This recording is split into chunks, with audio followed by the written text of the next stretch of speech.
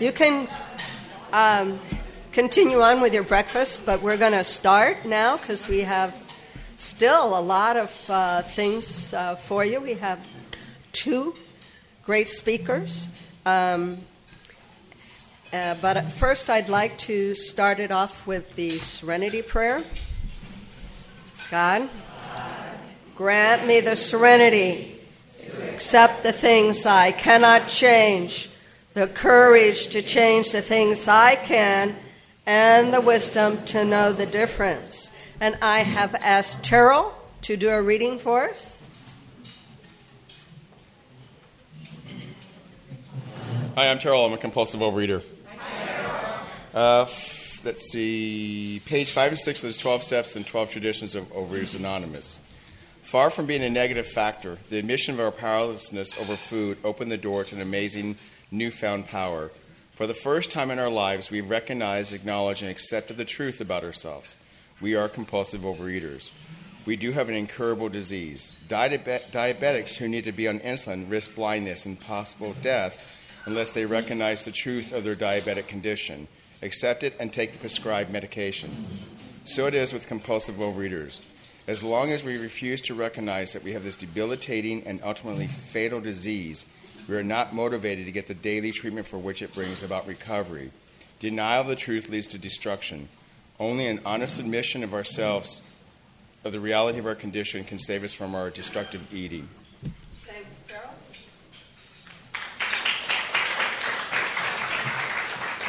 And I'm going to put in a few announcements, of course. First, we have a Lost and Found, which is going to be in the hospitality suite. If you have mislaid something, that might be where it's at. Second, don't forget about your evaluations. There will be one on your chair at the closing ceremony, or you can get one just about any place. If you don't see the box to put it in at the closing ceremony, give it to anybody who is wearing one of these white committee badges. We need help for the cleanup after the closing, which means you have to stay for the closing. There's a lot of things that have to be loaded back on trucks and things like that. So if you're willing to help, you just need to stay, and we'll find something for you to do. Having stalled enough, I'm going to introduce our MC, my wonderful husband, Bill.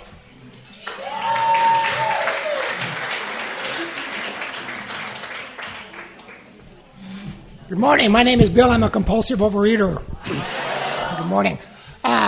First of all, I want to say what an honor, what a pleasure it's been to be up here to introduce OA superstars to all of you guys. It's been a real honor. This morning I have a couple who, especially Mary, stands out a bit in my life because her and I have a little background. First, I remember when she graduated from USD in San Diego, which is the prestigious Catholic university in San Diego, and how happy she was to graduate. Then when she went out to find a job, how she found the real world. Yeah. Also, I remember one time when Mary moved from Poway, I believe, to Scripps Ranch, and a group of us OAers and some other people, and her son Ben, who, by the way, is a hero, Army hero. We loaded up all the trucks, and when we got ready to leave, we found out we were in the middle of a Poway parade. And the streets were closed, so Mary led the way, and we were part of that parade. You know? And people were waving at us, so we were waving back, and we got through, and off we went to the other side. Mary and Ron, of course, were here in San Diego for many, many years, and now they've moved to San Antonio. So I took the liberty this morning to look at the weather in San Antonio and San Diego. Today in San Diego is 72 and sunny. Today in San Antonio it's 90 degrees and thunder showers. So Mary and Ron might be looking for some property if there's any real estate here.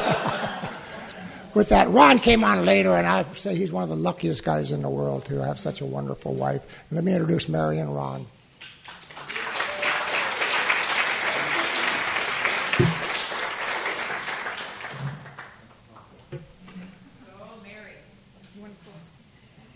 Hi, I'm Mary, and I am a grateful recovering compulsive eater and bulimic. I learned early on that I have a very serious disease. It took 6 weeks in a psych ward of a hospital eating disorder unit to break my addiction to sugar. That was 26 years ago.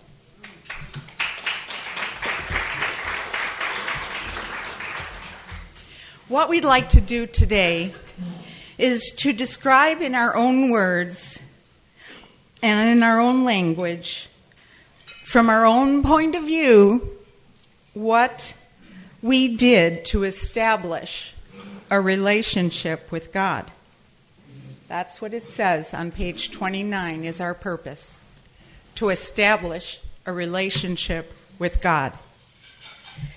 Our stories and our lives in recovery will give a clear-cut idea of what has actually happened in our lives over the last 26 years and how we walked through it abstinently. And so first of all, I'm going to share with you a little bit of what it was like. My parents both grew up in the Great Depression. Food represented security. We had a freezer full of food and sweets and beef, sides of beef. I mean, we had food to the hill. And every night, it was a ritual that we would sit in front of the TV and eat. That was our family time. So I learned early on that food is a drug. Food can help me get through things. And I also, when I came into the program, learned, as many of the people do who get into the big book, I was driven by 100 forms of fear. And fear in the mind, I was self-seeking, self-delusional, self-pity. I was ruled by that fear. And I couldn't control my emotions, and I became prey to misery and depression. I felt useless and worthless. I was not able to help anyone, not even myself. I desperately wanted to be loved and accepted, and I thought that my body was the way to do that. And having been sexually molested, there was a lot of history there too. And so I began a journey of making my body perfect. And that started the exercise and the use of diet pills, which were given out freely at that time. And as the fears grew, one of my greatest fears was to be an old maid. I was told, you don't be an old maid no matter what. So I married a man whom I didn't love, who was a drug addict. And after a few years of being abused, and I found myself pregnant. And my husband wanted me to abort. And I said, no, I will not do that. He left. I raised Ben on my own. And I went on to get my first master's degree in exercise physiology, thinking, oh my gosh, I can get a job, exercise all the time, and get paid for it. What better deal is there? And so I got that degree. The YMCA in Prescott, Arizona, hired me as their wellness director, and I moved to Prescott, Arizona. Absolutely loved it. But my disease is progressive, and it got worse and worse. And I was exercising 6 hours a day. I was never home for my son. My son was acting out in school. They referred him to a counselor, and the counselor said, he doesn't have a problem, you do. You're obsessive and compulsive. And so some friends were going down to Phoenix to see Scott Peck. And they said, oh, you ought to come with us. I went down to see Scott Peck. And he described me to a T, the compulsive, obsessive addict alcoholic. And he said it doesn't matter what program you get into a 12-step program. So I went to OA, and I got into the 12-step program there. But in Prescott, we only had one meeting a week and not very many recovery stories. But one woman had gone to an eating disorder unit here in San Diego. And so I said, wow, that would be a way to do it. I came here to San Diego for 6 weeks, like I said, in a psych ward. My son went to stay with a family from my church. And I had a therapist there who had 17 years of abstinence. It was possible. And I said, if she can do it, I can do it. And that started. I moved to San Diego for my recovery, and I am so grateful to San Diego for 26 years. And so now Ron is going to share his story about what it's like. And then what we're going to do is to share some events in our life that really tested our program. Thanks.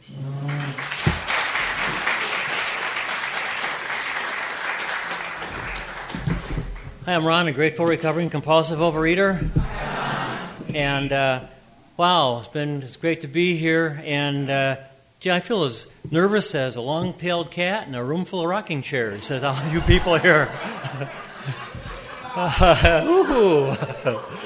For those of you who don't know my story, I was born in Minneapolis. I had an alcoholic father and a compulsive overeater for a mother. For her, love is sugar. That's how she showed her love, through food. And her motto, of course, she was the epitome of bake someone happy. That's what she did. And so my whole one-size-fits-all cure for everything was eat something, you'll feel better. And that's what I did growing up. That's all I knew. And, you do what works, you do what you're taught. And it worked for me. I remember, and also had a older brother and a younger sister. Well, my older brother, being a firstborn, got new clothes, new toys. My older sister, being a girl, got new clothes, new toys. I, being a second, got hand-me-down clothes, hand-me-down toys. So early on, I got the message that I wasn't good enough. I was always second-hand, second best, and couldn't possibly, be worthy of anything. And so I learned how to manipulate early on. I put on so much weight I couldn't fit into my brother's hand-me-down, so my mom had to buy me some husky jeans in order for me to get some new clothes. So we learn how to cope in this world, don't we? I remember one year when I was going to elementary school, I went to the schoolyard. There were some construction workers doing some work and some cleaning up around there, and they thought that they would have a lot of fun at my expense. And so what they did is they picked out a kid walking through the schoolyard, which was me. They picked him up and put him in a trash can and put the lid on it. Now, for them, they were expecting wild protests and screaming and all the stuff like that. But me, I felt that's exactly where I belonged. I just stood there thinking, this feels. This feels right. This fits. And so since I wasn't protesting, it wasn't any fun for them anymore. So they took me out. But that's how I felt as a kid growing up. That I was just disposable garbage. And being called all the names in the schoolyard of fatso, tubular, and those things. All I did was just try to isolate myself and get by the best that I could. I always knew which team I was going to be on in the alleyway because I always got picked last, if I got picked at all. We played hide and seek, nobody went to find me. So, you know how that goes. One of the things that happened is that after growing up, fast forward to getting out of school, in 1974, I got married. And my first wife, and I ended up marrying my mom. Very controlling, very, very manipulative. Yeah, it felt real familiar, real comfortable. Hated it, but it was very familiar, so I got along. Well, after 10 years, I thought, maybe this is enough. So I asked her for a divorce, and her response was, I'm pregnant. Oh, okay. So in 1984, my son was born in Minneapolis. We had a horrible winter that year. I thought, I need to do a geographical cure. That's going to be the ticket. So in August of 1985, I moved to San Diego. And I thought this was going to be it. Things got better for a little while, but soon they deteriorated back to where they had been, and even worse. So in 1989, my mom visited from Minneapolis, and in April, and then the next month in May, she went back, was decorating my sister's bedroom. She dropped dead of a heart attack. She had all kinds of conditions with her that my dad didn't know about, nobody knew about. She kept to herself. Basically, this disease killed her. She died of a compulsive overeater. So this is a deadly disease. Let me make clear. There's no mistake about that. So what happened is that after the funeral, I remember going back to the house, and I knew where she hid all of her candies and sweets. Like a squirrel hides their nuts. I went to this linen drawer, opened it up in the bottom of the linen drawer. I found this big old, huge Hershey's candy bar. It was old, it was white, but I pulled it out, and I remember sitting down and eating it, tears streaming down my cheeks, because this was the last of my mother's love. When this was gone, her love was gone. That's all that I knew. So I thought, with her death and with her love gone, the spell is broken, ding dong, the witch is dead, and I divorced my wife. So in 1989, I was a single fat guy watching television, eating Fritos and bean dip, and I saw Tommy Lasorda on television, and he was drinking the Slim Fast stuff, and he says, I lost all of this weight, and I looked and I thought, if he can do it, I can do it. So I did. I went on this Slim Fast. I got down to my goal weight, but then I got scared to death. I thought, if I stay on this stuff, it's going to kill me. If I stop, I'm going to gain all my weight back. I might as well kill myself. What are my choices here? So what I did was, so a group of friends of mine took me to this event on the fall of 1989, which was a John Bradshaw thing at the convention center, where he said you could start nurturing your inner child. Hey, I thought anything will help. So I went to that, thought this was great, went to an aftercare program. In that aftercare program, there was this woman in my group who was a member of OA. When she heard my story, she invited me to go to an OA meeting. So in June of 1990, I went to the Oasis, went to my very first OA meeting, and guess what? I heard my story. For the first time in my life, I heard that I was not the only person who felt this way. I was no longer alone. And that has made all the difference. I tried to, I worked the steps, I got a sponsor, I did all this stuff, and everything was working. But as we often do, there's always this period of, I'm graduated, I worked the steps, I read them all, so I must be done. So I relapsed. But in November 22nd of 1990, I got my abstinence back, so I've had it ever since. And, and life kept getting better after that. One of the things that happened while being in program is that I found this beautiful young woman sharing in our meetings, in the meeting room. And she turned out to be the love of my wife. And on June 28th, 1991, we got married. So today's our anniversary, 24 years.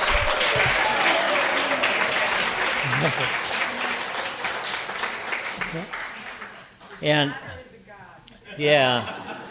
and one of the things that I've learned about this program is, you all know it's a spiritual program. We're trying to get reconnected with our higher power. God, thank you. That with God at the center of our relationship, if you imagine a triangle, I'm here, Mary's here, and God's up here at a triangle. We found that the closer we got to God, guess what? The closer we got to each other. So we just kept working and working on that, and that has been one of the keys to the success of our marriage. But, life is full of AFCOs, and which is another fantastic growth opportunity. Modified that for the tape. And, one of the things that happened is right after I got back from my honeymoon, I got laid off. And, I got a severance package, but I thought, oh my gosh, now what am I going to do? This was horrible for me. I thought this is going to be just the worst thing that's ever happened to me. Turns out that within a year, the firm I worked for shut its doors. Everybody got laid off. I was the lucky one. I got a severance package. So good news, bad news, who knows? I know that by doing that, by getting laid off, it turned out God was protecting me. But you know what? Sometimes when God protects you, it doesn't feel like it. But that triggered all of my fears of financial insecurity and worth and value.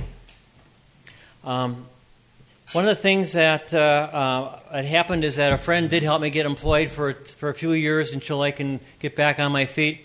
In February of '94, I did find a permanent job, and I was with that job for 19 years.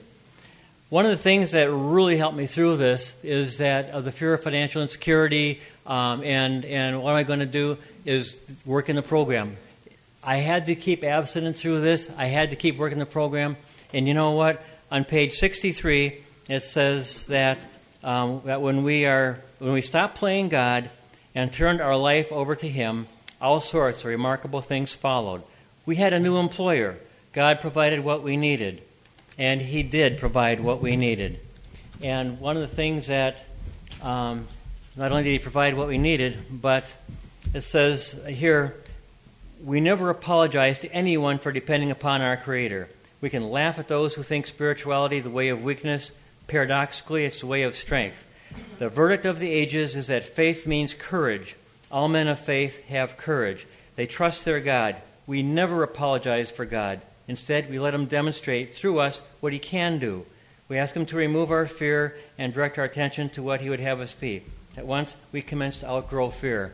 And that's what helped me outgrow my fear of financial insecurity. And now Mary's going to talk about our next phase.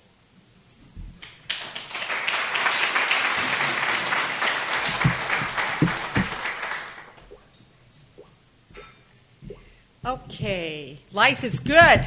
Yeah. You know, here I am. I'm working at the University of San Diego, and life is good. We led a retreat up in Cuyamaca. Come back home, life is good. The next morning, there was a knock on my door, and there was a soldier there. And he told me that on behalf of the President of the United States, I regret to inform you that your son died in his sleep last night. Talk about your world turning upside down. Now, I had been a Catholic. I had knew God. I had no problem with the God thing in program. But this was a different story. This was knowing God. And God, why did you do this to me? There was so much anger. I prayed for Ben every night that he would be safe. He wasn't in a war zone. He was living in Freiburg, Germany. And he died of meningitis because of poor health care. And so that proceeded the next 6 months of telling God, blank you. And a friend always told me that you can tell God whatever you want, that He is big enough to take it. And I told him, I don't want to talk to you, I don't want to pray to you because it hurts too much, because I know you could have saved him. He was my one and only. And so 6 months, I was there at meetings. People will attest in this room. I cried constantly at the podium. I shared my grief. I talked about it. I cried about it. But you know what? I knew I cannot eat over this. I was told if you eat over this, you're going to have two problems. You're going to have Ben, the missing Ben, and you're going to have the loss of your abstinence. And I had known from people in program that there wasn't another abstinence in me. I paid too much for the first one. So I knew I had to stay abstinent. But I knew I had to process those feelings. And it was really, really difficult on my husband and on everybody around me, because anybody who would listen, I told him exactly what I thought of the United States of America that would let my son die alone in his room. Mother Teresa gave her life that nobody should die on the streets alone. My son, working for the richest government in the world, died alone in his room. Can you tell I was real angry? Ron?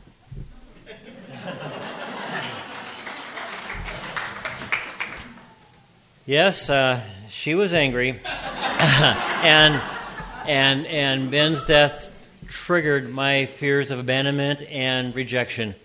Matter of fact, Mary's grief and her anger at God and sometimes at me became unbearable. And so what I did is I learned that the best defense is a good offense. So I got the hell out of there. I filed for divorce and moved out.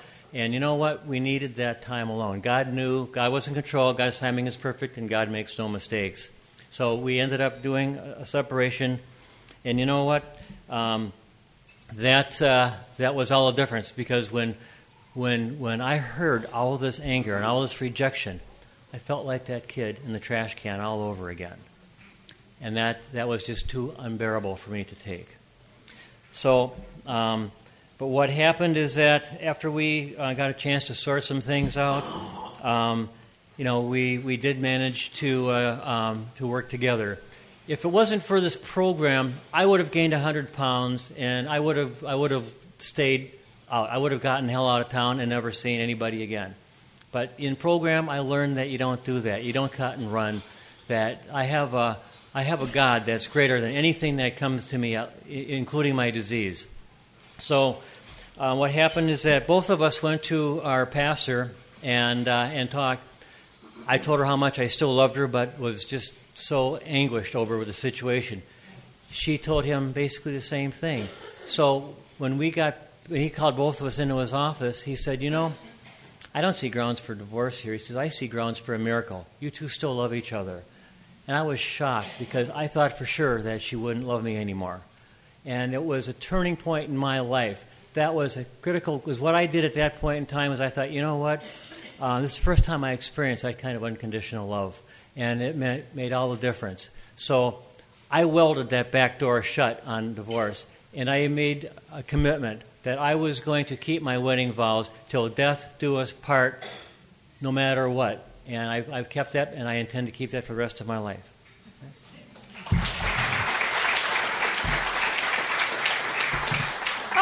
Okay, so I got in a grief support group. I joined TAPS, Tragedy Assistance Program for Survivors of Military Casualties, and for the last 17 years, I have been helping parents, as a war broke out, to survive the loss of a child. And so what may have been meant for bad, God took and made for good. And that's what I've learned through that experience, that any situation God can take and turn around for good. Okay, so what's the best thing to do? Well, I went into a hospital and for depression, because I was suicidal. I was going to lock myself in the car with the engine running and take some pills and a bottle of wine and go to sleep and never wake up. Well, the car was on empty, and I had enough experience in program by that time. I made a phone call. And that friend took me to the hospital. And in the hospital, I had to learn that I needed to find 3 things that I could enjoy in life again. And one of them was animals. I love dogs, cats, and so I went out and got a little puppy. 2 was that I loved learning, and 3 was I loved to travel. So I started traveling. I went all over the world. The only continent I haven't been to is Australia, which we're planning to do on our 25th wedding anniversary next year. And I went back to school. I met Ken Blanchard, and he started a new program at USD called Situational Leadership, Executive Leadership, and I got my 2nd master's in business. I was on my way. Things were okay. Things were good. And I'm going along, and I even got a doctorate free at USD, a doctor of education. Man, and I go to a conference in Richmond, Virginia, and I'm roomed with the chair of the psychology department. She says, we just happen to have an opening for the chair of the kinesiology department. 2 months later, I'm working there as assistant professor and chair of kinesiology. Is it odd or is it God? Okay, so I'm happy. I'm doing what God called me to do. This is the life that God prepared me for. Well, I had this strange idea that my students should buy the book for the class, read the book, write scholarly papers. Well, every time I corrected one of their papers, they thought I was belittling, humiliating them, and criticizing them, and they didn't like it. So they went to the president and had me fired.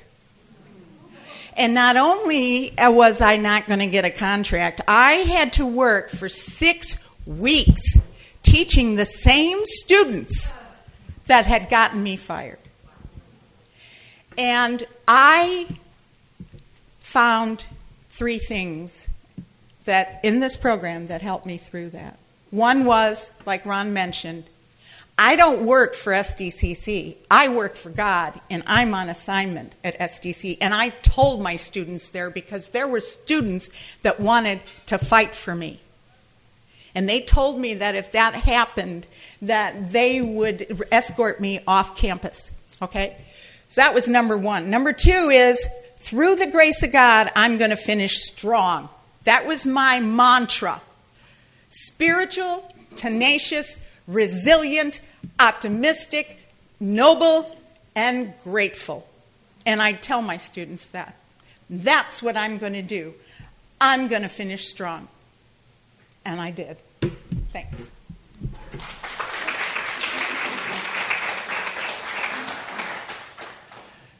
The last couple of years while I was at my job here, things started to go south. It was getting to be a little unbearable in the work situation. Some things were getting a little bit ugly. So what I did was I thought, okay, I need to make a change, but I was a little afraid to make a change. And besides that, Mary was rooted here with her job.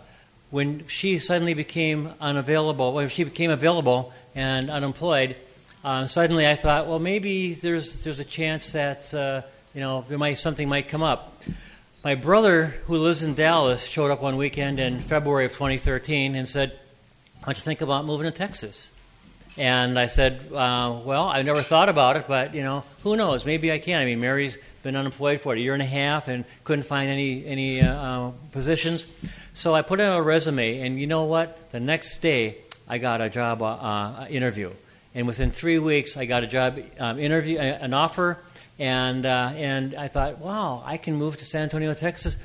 And you know what? The whole time I prayed to God, saying, okay, if this is your will, then make it happen. If it's not your will, put up a roadblock right here and right now. Because by this time, I've been really using the program quite a bit. And what I found out was that God had green lights all the way. And it was amazing. Mary, she's been around the country. She loves to travel, but San Antonio, not so much.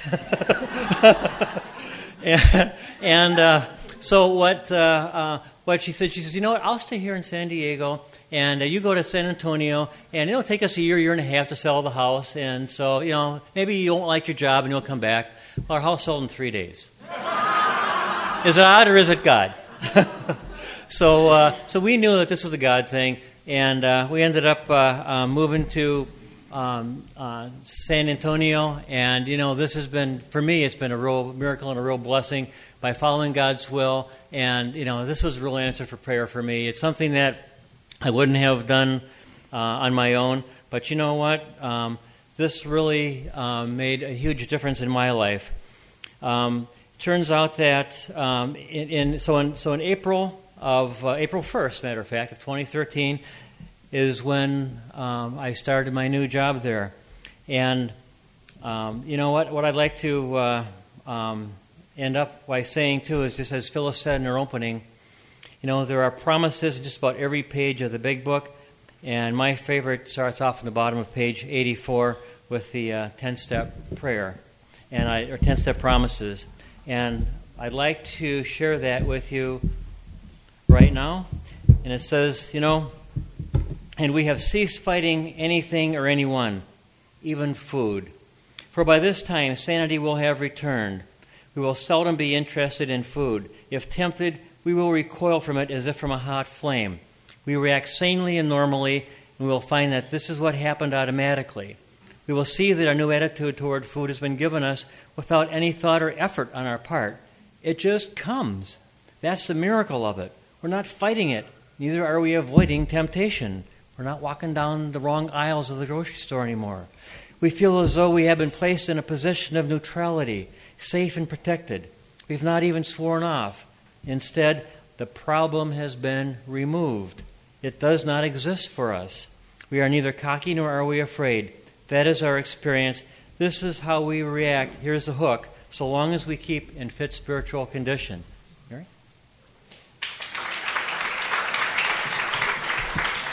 Okay, Ron mentioned that I was unemployed for 18 months. Being in San Diego, over 60 years old, with a doctorate, ain't very, doesn't provide a lot of opportunity. And also, besides this, I had a whole lot of resentment to work through, as you can imagine. And I was writing fourth steps, I was sharing fifth steps, I knew that I had to get rid of this resentment. I knew that this resentment was only going to poison my heart and not do anything to anyone else. So this whole 18 months was on forgiveness. And what I learned is that forgiveness can't come from me or any human being. Forgiveness has to come from God. And I prayed and I said, God, I am willing to forgive them. That's all it took. I am willing. And God took care of the rest. And I have been able to forgive them. Every so often it might get triggered, but I forgive them. And as Ron mentioned, then God decided that, you know what, you need a geographic. God decided. And one of the reasons that happened, and I think that the most important reason, is because here in San Diego, there were heavy hitters like 30, 40 years, and they did all of the work to keep OA above water. They went to World Service and delegates and regions, and well, I moved to San Antonio, and there's not too much recovery there, and I became chair of the Public Information Professional Outreach. I became a Region 3 delegate. I became a World Service rep. Boy, if you ever want to guarantee your abstinence, do service at those levels.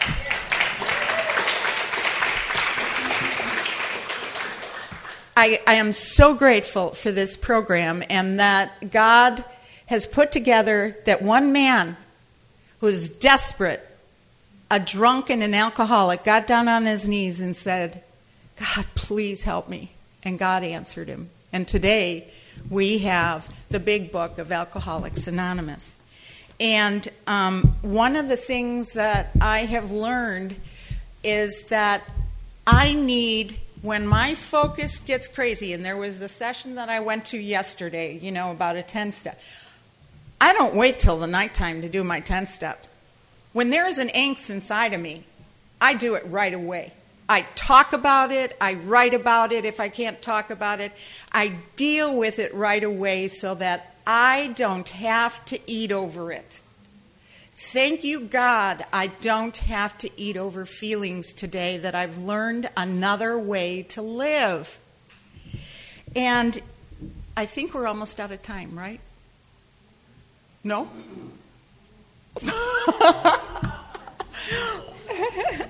But anyway, I wanted to close with one of my favorite verses.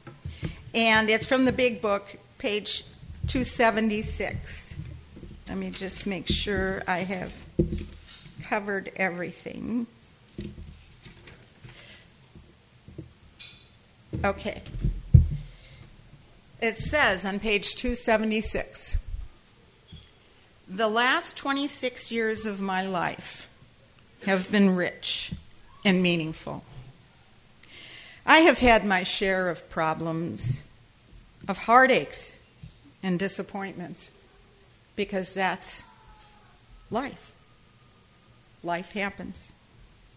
But I've also known a great joy and peace just seeing all of you that I have loved so much here today to share this with. I have been given great joy and peace that is the handmaiden of inner freedom. I have a wealth of friends, and with my OA friends, an unusual quality of fellowship. For to these people, I am truly connected, truly related. First, through mutual pain and despair, and later through mutual objectives and newfound faith and hope. And as the years have gone by, and working together, all of you that have been there, working together, sharing our experiences with one another, sharing the hard times and the good times with one another, and also sharing mutual trust and understanding and love. Without strings, without obligation, we acquire relationships that are unique and priceless. There is no more aloneness with the awful ache so deep in my heart that nothing before could have ever relieved it. Food couldn't, drugs couldn't, nothing could.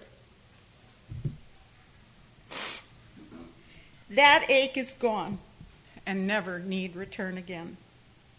Now there is a sense of belonging, of being wanted and needed and loved. I truly feel loved by people in this room. In return for the food and that awful feeling after you've eaten that cruddy food, I have been given the keys to the kingdom. Thank you.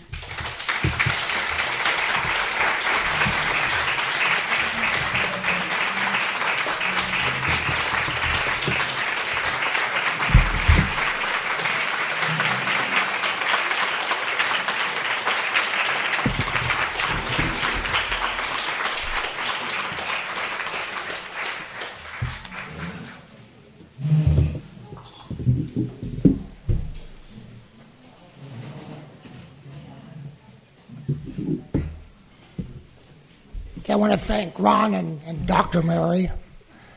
Something she breezed about but didn't really focus in on, I want to tell you about is a group called Gold Star Mothers. And these are people who've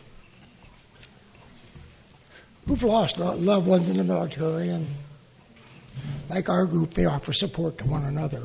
And so she's reaching out her hands to them. I think that's wonderful. Yeah, thank you all.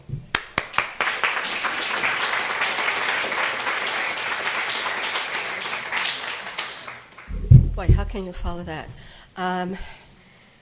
Let's stand and hold hands. And I'm going to...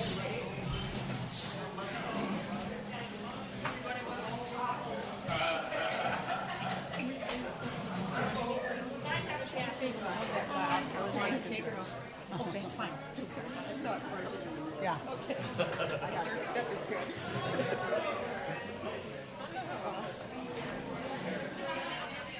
I have never seen it. Well, you are awesome. Since Joseph had done my spine. What? Since Joseph had done my spine. Okay. I have a request for a prayer here, which I'd like very much to honor. You want to lead it? God, grant me the serenity to accept the things I cannot change, the courage to change the things I can, and the wisdom to know the difference. Amen. Keep coming back. It works if you work it. Go out.